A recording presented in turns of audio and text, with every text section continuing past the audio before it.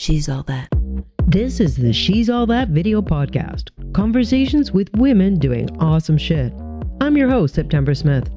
And in this season, it's all about the transformation that women are making in the aftermath of the midlife bomb, as I call it. Those unforeseen events, illness, loss, a career termination, a battle, an awakening, a transformation. Events that are lobbed into our lives like a grenade, detonating the life that we've been living for decades and making it impossible to ever go back. When this happens, we are left to dust ourselves off, figure it out, and find our own way forward. While the lens of popular culture is often on the tragedy and the trauma and the injury and damage that it inflicts, I want to celebrate women who were only made stronger by what they experienced. We need to hear those stories to know that building that new life, that new incarnation from the pieces of what was, is not just possible, it may be the best thing you'll ever do. She's All That. Welcome to the She's All That video podcast. I'm your host, September Smith, and today I'm talking to Rhona Malone. Until April of 2020, Rhona Malone was a member of the Police Service of Scotland, and she had risen to the position of firearms officer. Last year, she left her position and her hard-won career after an almost 3-year legal battle with the force in which she was victorious. Rhona's fight was in response to repeated discrimination and a culture of institutionalized sexism at the Police Scotland Firearms Unit, where women are set up to fail, particularly if they question how things work. Rhona, welcome, and thank you so much for being here today to talk about this. Thank you, September. I'm delighted to be here. Thank you. I am so thrilled to talk to you. It was actually in a LinkedIn discussion thread about the topic of non-disclosure agreements, NDAs, that I first discovered you. It was a conversation that was precipitated by one woman's post about how an NDA had totally impacted her life, her career, her mental health, her financial health, etc., and how she felt so alone, and you and me and dozens of other women piled in with a "Me Too" comment. Yeah. And your story particularly stood out for me. So give me a little bit of background about what your situation was. You were working with Police Scotland. Yeah.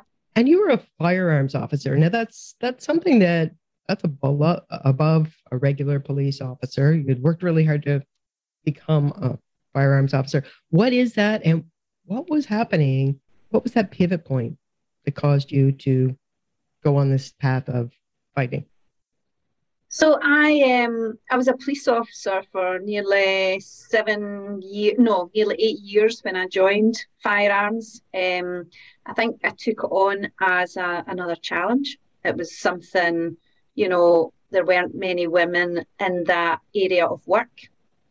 It was definitely sold to me, as in, we need to get more women into the division. Is this something that would be of interest to you? And for me, I was very committed police officer. I loved what I did. I had an absolutely great career.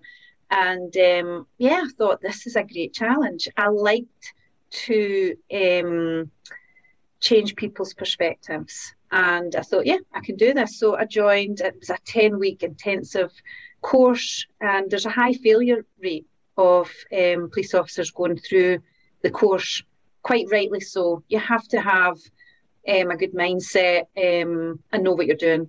What exactly is that firearms officer designation? What do they do? So, well, I know some people will be aware, but in Britain, we don't have the right to carry firearms. You have to have a license to have a firearm, either personally or even in a working environment like the police. The police is the only place where you would get that. That's fabulous.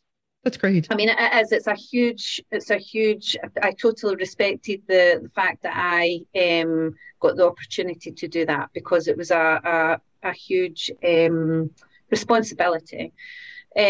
So as a firearms officer, I'd say, you're just a normal police officer. You are still a police officer. You've just got this extra PPE. So you've this protection equipment. That is the only difference, and you've got extra training.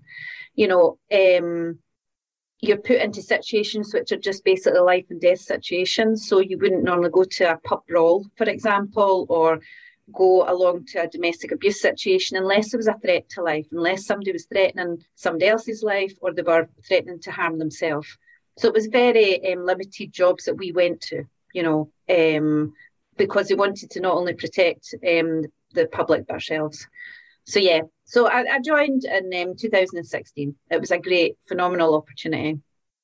And I went to Edinburgh. So I was in the capital of Scotland. I was working from there. And it was just amazing. It was great. It was a great opportunity to be able to fire a gun. I'll not lie. The training was amazing. It was really good. But the responsibility that came with it, again, was crucial, I took that very seriously. So I started to notice, though, that this division was very unique. So as I said before, we're all the same. We're all police officers. We've just got this extra PPE. We've just got this extra equipment. But this department or division that I was working in was very unique in that it was very male-dominated and it was micromanaged. So certainly in the training, you've got to make split-second decisions. So there's a potential that I could shoot somebody. So for me, you have to use your own instincts. You have to be able to risk assess immediately yourself, and not have you never had somebody over your back telling you what you could or couldn't do. So when I moved to this division, the management was very oppressive, very micromanaged, and I found it a huge conflict because I thought, here I am taking the responsibility of potentially shooting somebody, and I'm in an environment where I'm being restricted and obstructed and limited, and that it didn't work well, and it wasn't a nice place to be. Now, question, was this the micromanaging and feeling oppressive oversight, was that something that all officers in the firearms division had to deal with? Yes. Yeah. Okay. So initially it wasn't a gender thing. No, this was the whole division. Across the board, yeah. Absolutely. And nobody challenged it. Nobody really, because what their response was, if you challenge management, you're basically out of the job. You don't want to create a target on your back. Mm-hmm. So there's only so long that I could put up with that, though, because at the end of the day, it's me that's carrying the gun. It's me that's going to end up potentially shooting somebody, and it's me that'll have the responsibility, whether that goes to jail, goes to court, what have you. So that was always at the back of my mind. But the longer I was there, the more and more I was there, the more I picked up on this negativity, this oppression, it was a dark oppression, but it wasn't from the people I worked with. It was management. It was from them. So I started to highlight my concerns. And it was to do more with the directions that I was given, the orders that I was given. I questioned everything. Again, it's me that would be responsible at the end of the day if I shot somebody.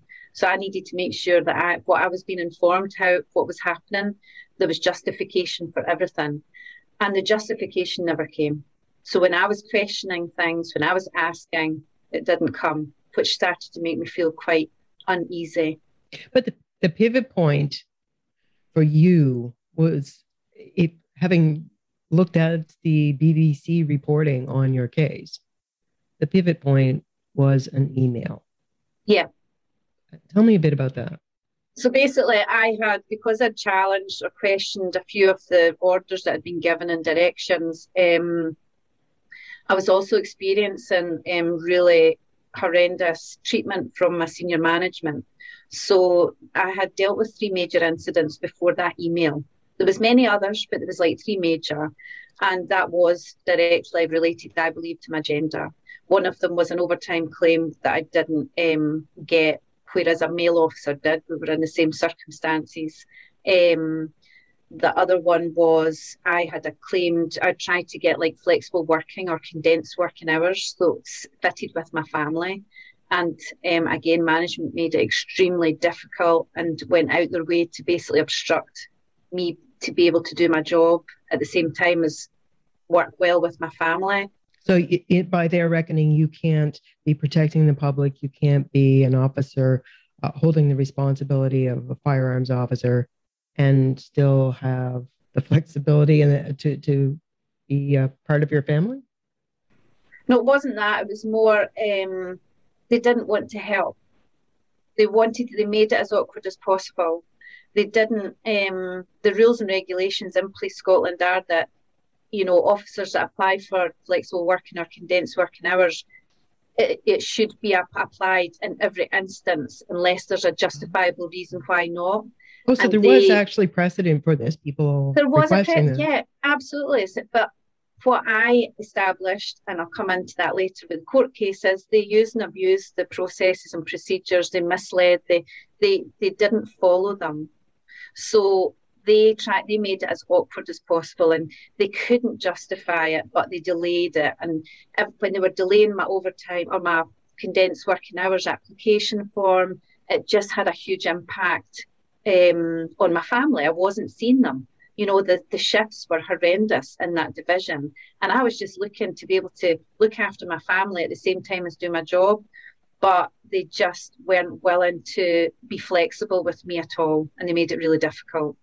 And then there was a third incident before that email, and that was in the December. And I was basically accused. So because I was highlighting these things, I was upsetting management. But I also got accused of throwing my belt with a loaded weapon. And it never happened.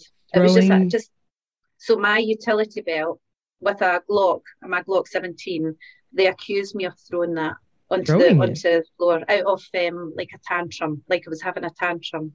What? So, and I'll just confirm that never happened at any time. And when it was investigated later on, that senior officer basically, he, what was the word they used? Sorry, it's just lost my mind there. It was misunderstood the situation, or it was a misunderstanding. It was a misunderstanding when I accused you of doing something totally irresponsible in your position as a firearms officer. Yeah. Totally against any of the training or... No. So there was a few situations that led up to, that was happening up to a year before I got this email. So this email that you're discussing I received in January of 2018.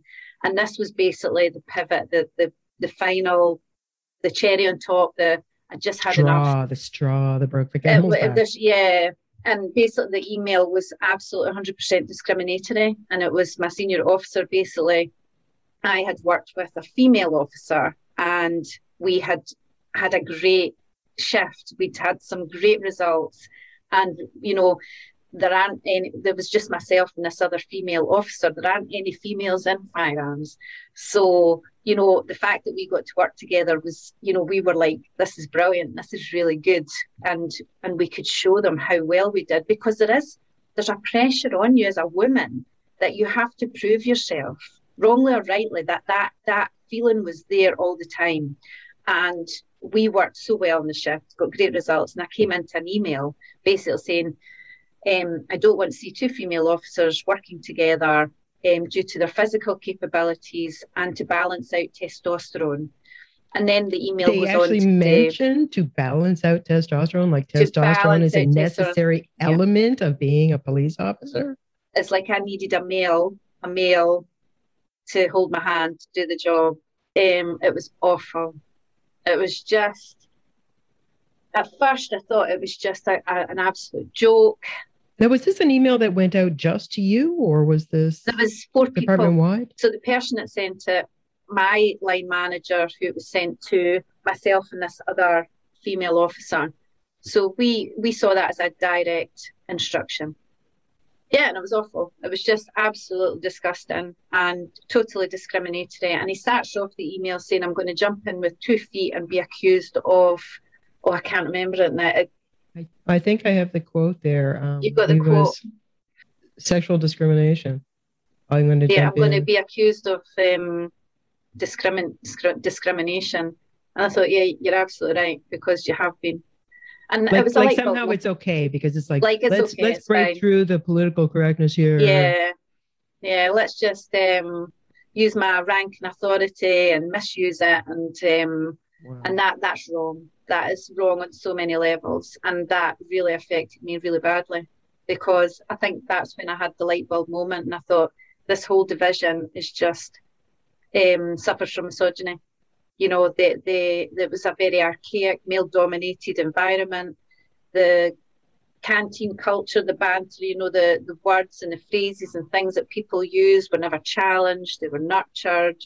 And it was actually, the longer it went on, it was very derogatory towards women and totally affected us, you know, in the job, you know, because we weren't seen as equals. Yeah, not real members. Yeah. And we're now seeing, particularly since the summer of 2020, with all the problems in the States, we're seeing that policing, toxic masculine policing, is not actually an effective answer to any kind of, you know, if you're a peace officer, if you're there to improve, not be like a fascist lockdown sort of force, to be there to police society in a way that's effective, you need a more diverse input and approach. So like, as you say, you and this other female officer working together, you were creating this whole other dynamic that you should have been actually looking at.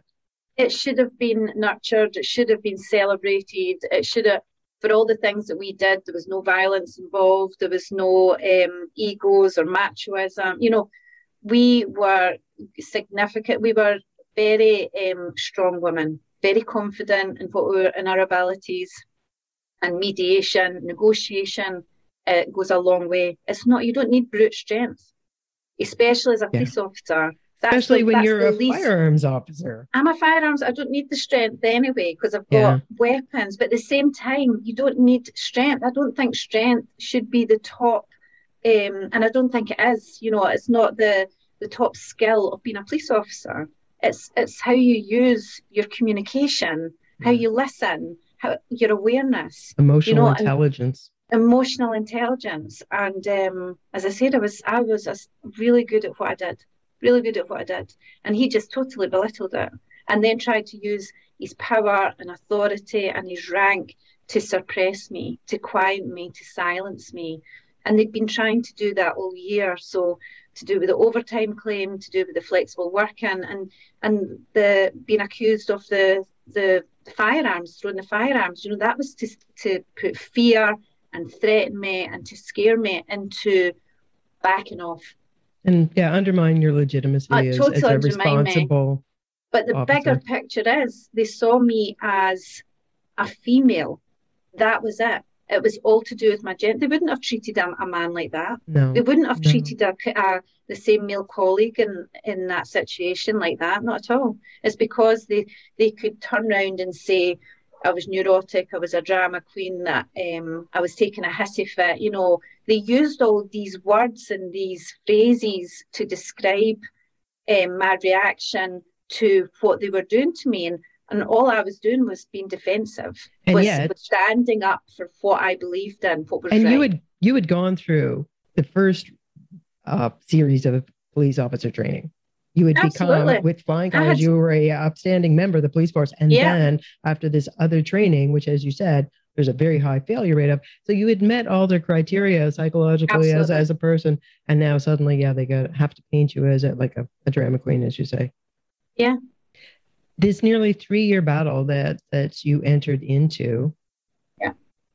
Prior to that light bulb moment, was that something that you kind of envisioned? Did you see that coming? Were you ready for that? I didn't, because when I was introduced to that job role, to that to being a firearms officer, it was very much, we'll look after you, we'll protect you. We know you're the minority. We are trying to change. We're trying to get more women into the firearms division. And I loved that, being part of change. And I thought, this is good. They've got my back.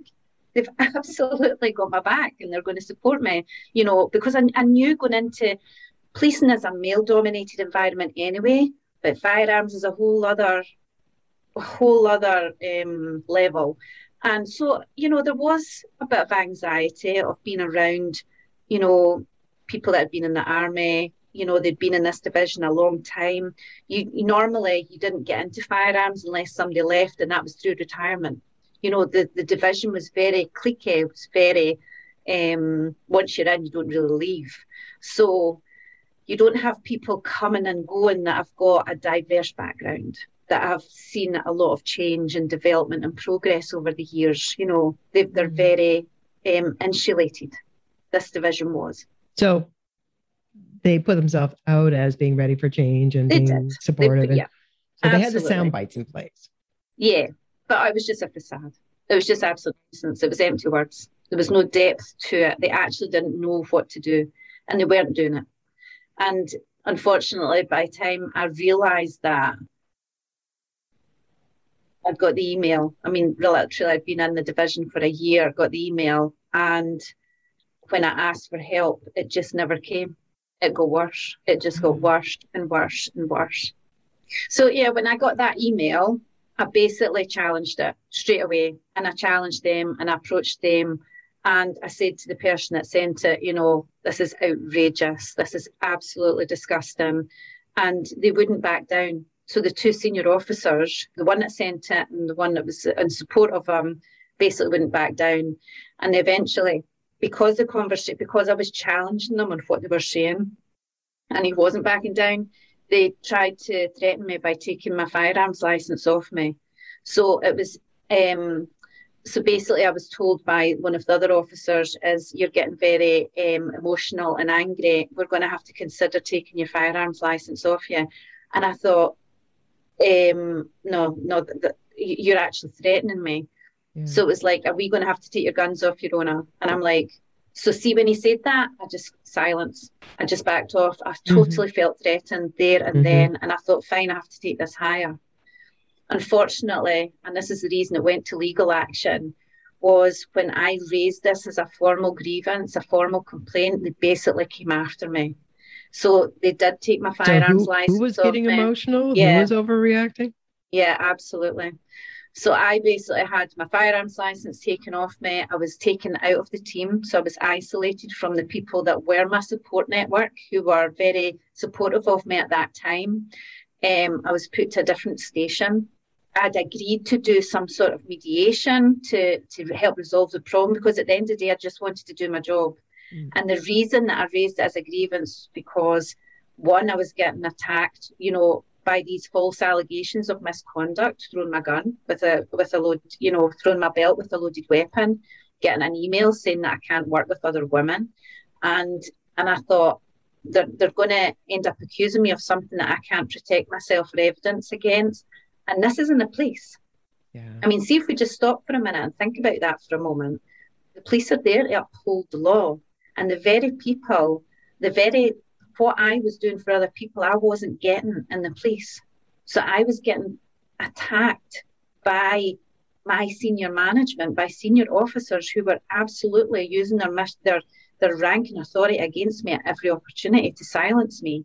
And I just wasn't remaining quiet. And they didn't know how to handle that. They didn't know how to deal with it. So that's how they make it out. Oh, you're being a woman, you're being neurotic, you're being, again, these same words kept coming up. And, but my male counterparts were not getting treated the same. Yeah. So I'm accusing a senior officer of misconduct at this point for discrimination, bullying, victimization. His guns never got taken off him. The question never even came up about taking his authorization away. And yet mine got taken away because I went off for a couple of weeks because I was ill. Because it had affected my stomach, the stress, but it was something that I could manage. It wasn't mental at that point. It was just, I was tired of fighting. So I just needed a couple of weeks off or fight. I was tired of having to defend myself and try to find help and support that just wasn't coming. Yeah. Unfortunately, again, the other thing that they did was they promoted these people in the background. So the very people that were the very people that attacked me, the two senior officers, the one that accused me of throwing a belt, that it was a misunderstanding, and the one that sent the discriminatory email, both were promoted. So meanwhile, and so how is anybody going to react to that? Yeah. You know, so see to the whole of Police Scotland, because everybody knew about that email. That email went far and wide within Police Scotland. So they're rewarded and you're having the pressure put on. And I'm kicked out, basically. So I've had my guns taken off me. I'm out the department. And my reputation... That's a message. It was a huge message. And I was trying to tell senior management this, and they just weren't listening. But it's because they didn't want to. They were trying to suppress it. We've since found out, and we've got the evidence after my court judgment, that basically they went out their way to suppress it and quieten it. So it was a horrendous time. I mean, really from the email until I took legal action, so January until the July, I ended up taking legal action because I was just getting nowhere with Police Scotland. They weren't taking responsibility. Now, when early on in the 3-year struggle, they offered to pay you out with an NDA. Yeah. A legal document to stop you from speaking about what happened. And also, it wasn't just to stop you from speaking about what happened, it was just also stop you from assisting any colleagues with similar situations. That would have been an easy way out. It's an easy way out. It would have saved you all those years and the trauma and the effect it's had on your health and well-being. Why did you decide to not take the NDA and to go forward? So I still had, you don't know at that point where it's going to go. You know, I had no idea it would have been dragged out for so many years. I had no idea what was ahead of me. But at the time, I was a police officer. And I was so passionate about calling out what they did because, one, it was my reputation. I had a wonderful, I loved being in the police. I miss not being a police officer. Every day I have to deal with that grief because they took away something that was my life, that was my passion. And but for me, I spent the majority of my time as a police officer seeking justice for other people. So why can't I get justice? Why can't I get acknowledgement and get accountability for something that was clearly wrong? And when they offered me a payout and this non-disclosure agreement, I was insulted. I was absolutely insulted. And I said, no, this is wrong. This is wrong on so many levels because nobody's going to know what you've done to me. And right now you've got 2 officers that have been promoted. They look like they've done nothing wrong. And meanwhile, my reputation's been ruined. I'm not in the division anymore.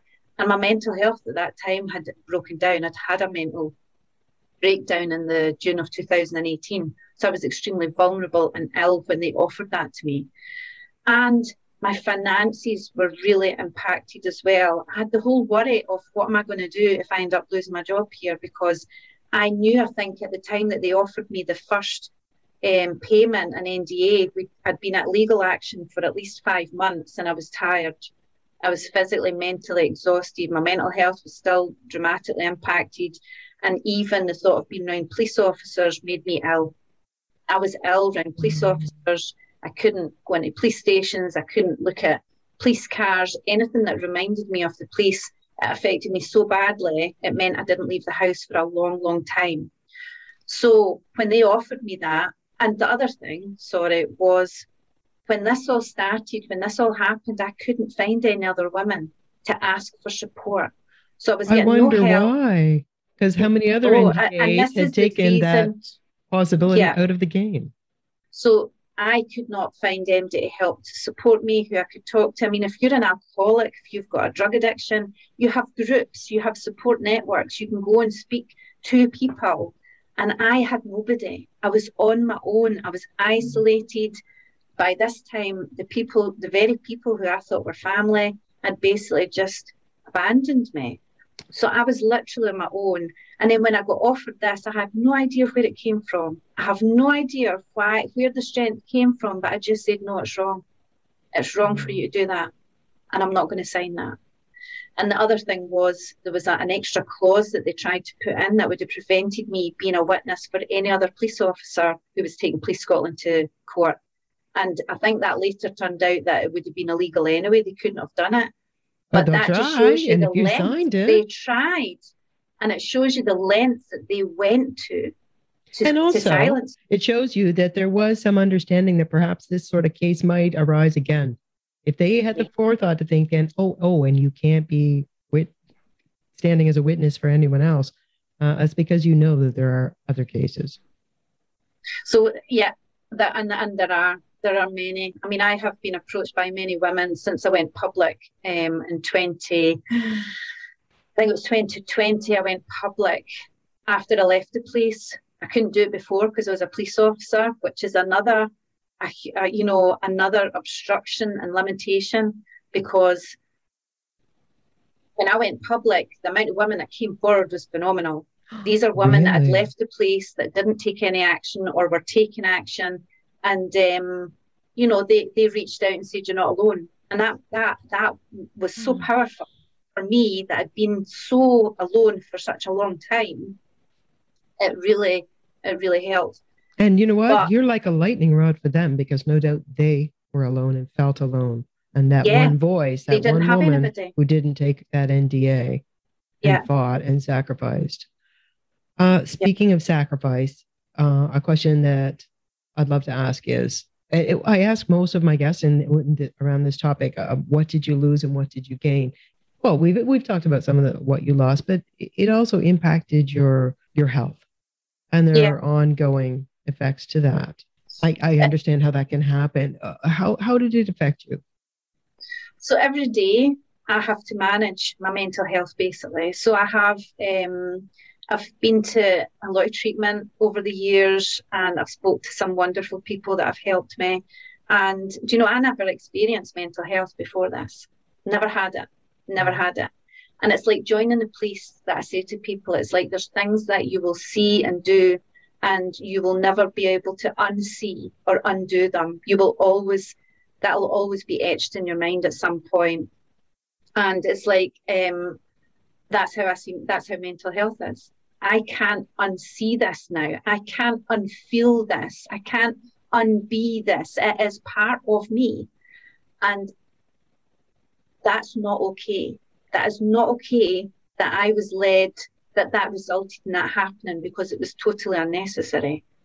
If the police, if the organisation that I loved and believed in and held in high regard had basically done what they said they do, which is they look after their police officers, their well-being is priority, we will support you, we will not. If they had done that, I would not be here today, because I would have been in a safe environment. That was not a safe environment, but I didn't know it. So it was hidden from me, that charade, that facade of, So yeah, I lost my mental health, and it's something I have to deal with every day now, and I'll never forgive them for that.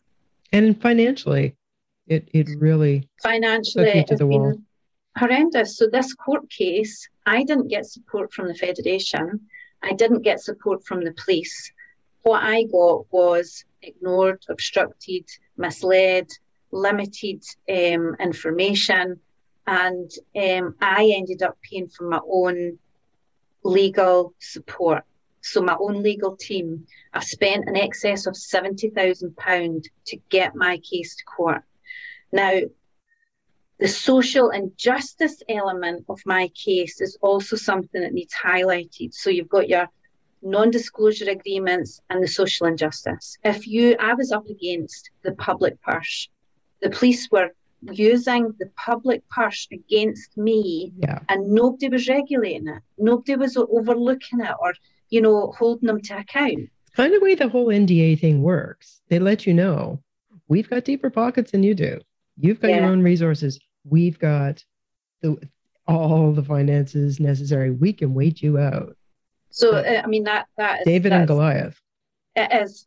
It absolutely is.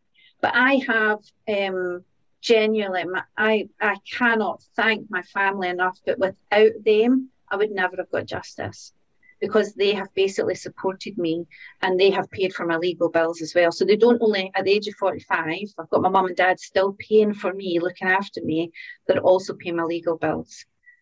And, I was offered a second amount of money and another NDA just before the court case, because I was literally on my knees, and I nearly took it. They knew they had you where they wanted you. They had me where they wanted me. So they had, for the 3 years it took to get to court, they had basically financially crippled me, affected my mental health, and kept me in limbo. That was the other thing, I was in limbo for a long time. I couldn't work because I was so ill, and I couldn't go back to the police because it caused so much mental health issues. And at the end of the day, I just wanted it to end. I just wanted it to finish and end. And I was mentally exhausted, and not just end as in finish the court case, but there was a point when my mental health was so bad that I was ready to end my life. Now, I know I was so unwell at that time, but there's nothing that could have, the only thing that would have, it was such a dark time. I actually don't want to talk about that again because it brings back memories that I don't want to think about. Yep, I respect that. But they created it. They created that situation, and there was no need for it. But I nearly took that NDA. I nearly took that second amount of money. And then my partner's family came along and said, we'll give you the 20,000 that you need to take this to court. Wow. So if they didn't give me, now it's not a small amount of money, £20,000. I don't know what that works out in dollars, but it's a phenomenal amount of money when you don't have any. And I don't have any. I'm ready to sell my house. You know, I've got 3 children. They're older, but they still take, you know, I can't physically or financially help them. They were being mum and dad to me. They were looking after me. So I had my mum and dad looking after me. I had my children looking after me. It's not a situation that anybody should be in. No, and you were a former, upstanding, totally capable police officer, and reduced to that. They totally broke me. And now you've gone on, and you've got 2 new paths that you've taken. You've got your new career, but you're also doing speaking around this very issue, which I think is such a valuable thing. Yeah. It's a story that the world needs to hear. Before we get into your business, I'm curious, where are you speaking and what is the impact that that's having? So one of the things that I always said was when this was over, I want to help others. I want to be an advocate for women, for police officers in the same situation, because there wasn't anybody there for me. And I think just having somebody to say it's okay to stand up and say this is not right and you want things to change makes a lot of difference. And the police, you are institutionalized. I see it like a domestic abuse situation. You know, you are so controlled. It's a disciplined environment in police, and you are controlled.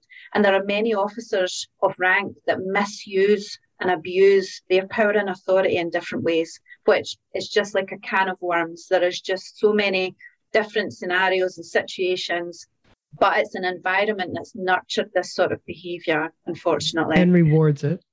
And rewarded, exactly. So nobody was actually coming in to say, actually, you can stand up, because the fear is so great of standing up or doing something about it.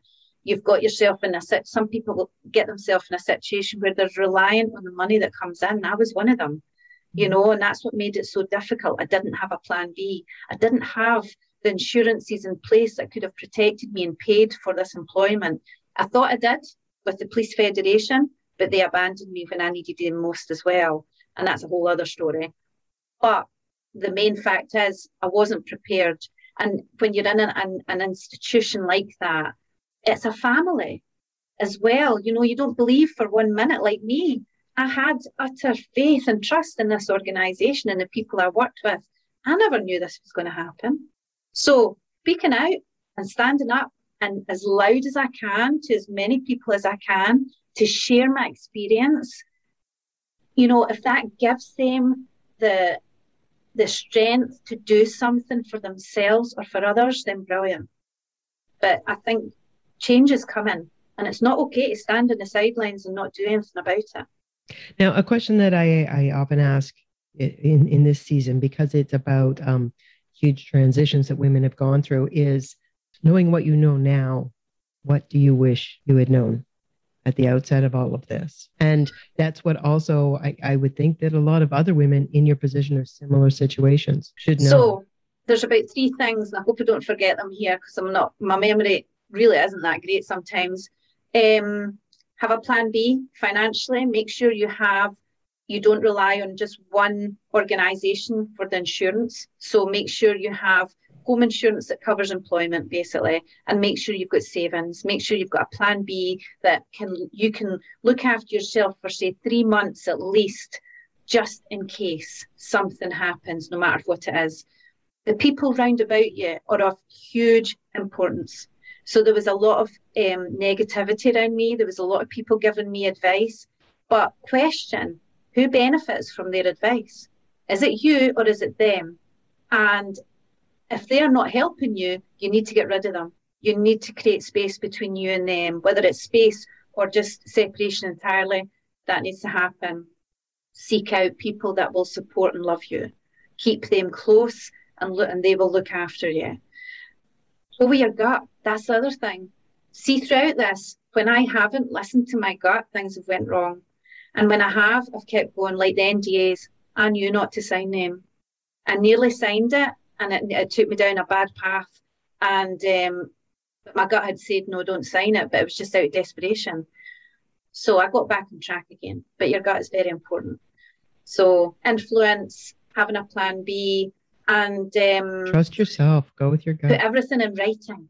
Put everything in writing. That is really important, because that is what has a lot of the evidence that I found was through subject. I don't know if you have the same, but we have subject access requests and freedom of information, where we can apply to an organisation for any information they hold, and by law they've got to give you. Now, Police Scotland, it took about 4 or 5 times for them to send information, and they've still got a lot that they haven't shared. Yeah. But by law, they should be sharing all the information. Organisations in the UK certainly should be sharing that information. And yeah, so everything in writing. If you speak to somebody verbally, get them to put it in writing. If you don't think they'll put it in writing, just say, can you put it in writing first, and we'll have a discussion afterwards. You know, it's vitally important going forward. Call people out. They're not nice. That's fabulous information. But unfortunately, especially when you've been told by the institution that you are a member of, that we'll take care of you, we've got your back. Yeah. You don't think that you need to be protecting yourself against this group that you're part of. These are things that I've learned as I've went along the road. Nobody was there to tell me these, but looking back, that's what I would do. What are you doing now? That is totally a departure. We can see over your shoulder there a poster that's your current career. What are you now doing, and how did you get on that path?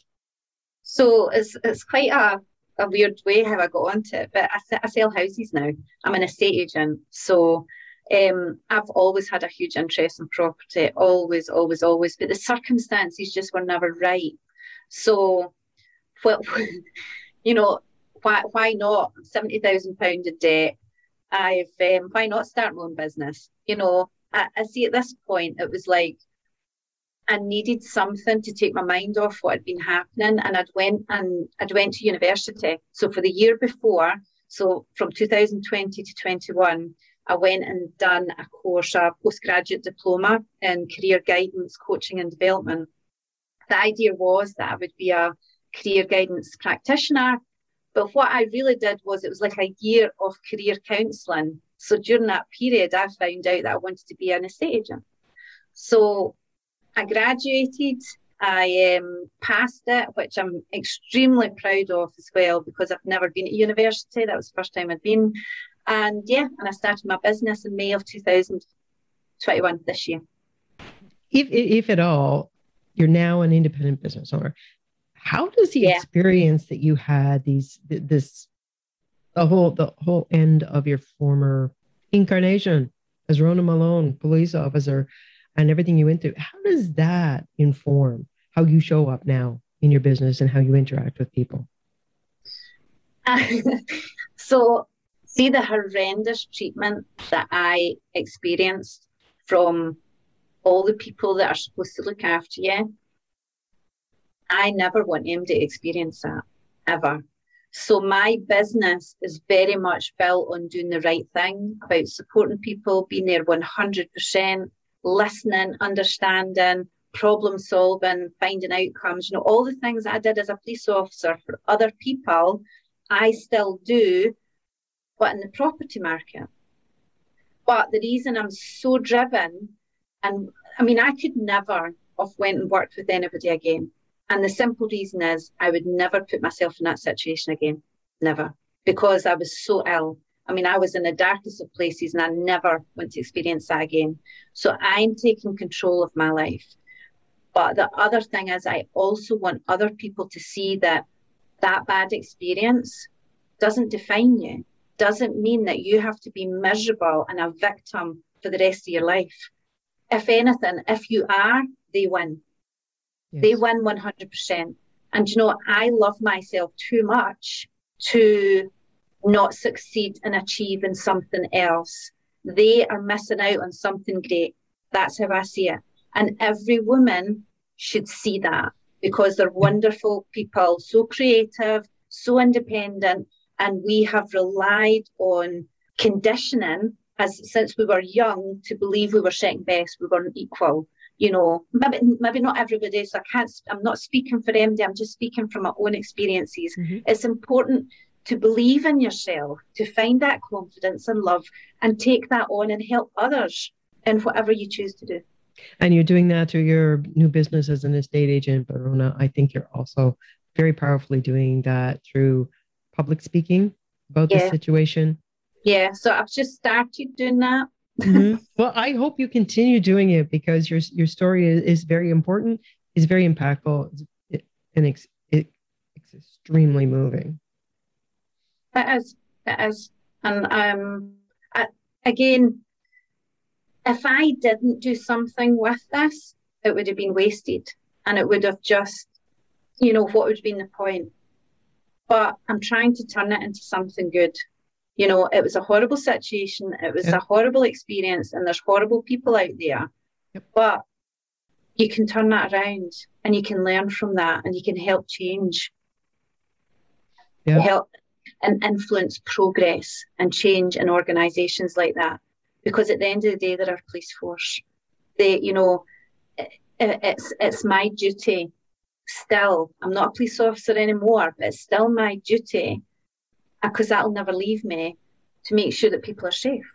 If I didn't challenge Police Scotland, if I didn't take it to that extreme of going to court, they would have just got away with it, and more women would have been affected, and that's not okay.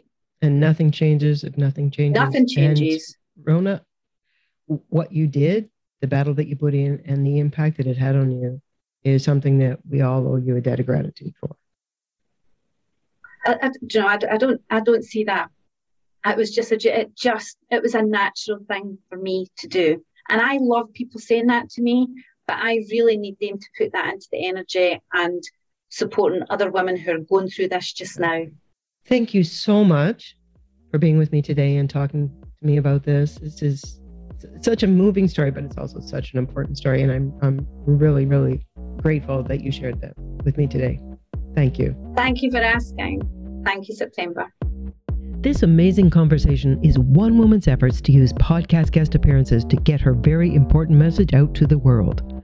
Whether it's to build her business, her audience, her credibility, or even rebuild her life, these women know that co-creating amazing interview recordings on other people's podcasts that will be promoted and broadcast from all of the major podcast platforms for years to come is a smart way to be building their brand and getting their message out. Whether it's to grow your speaking career, to get more widely known, or to better position yourself as the authority you really are, strategic podcast guesting is a savvy move. We can help you figure out your best strategy and get you rapidly and effectively launched, leveraging this powerful medium. Contact us at september@ofcoursepro.com or book a complimentary consultation call. The links are in the notes of this podcast. Join the ranks of people making podcast guesting really work for them. Let's get you started. She's all that.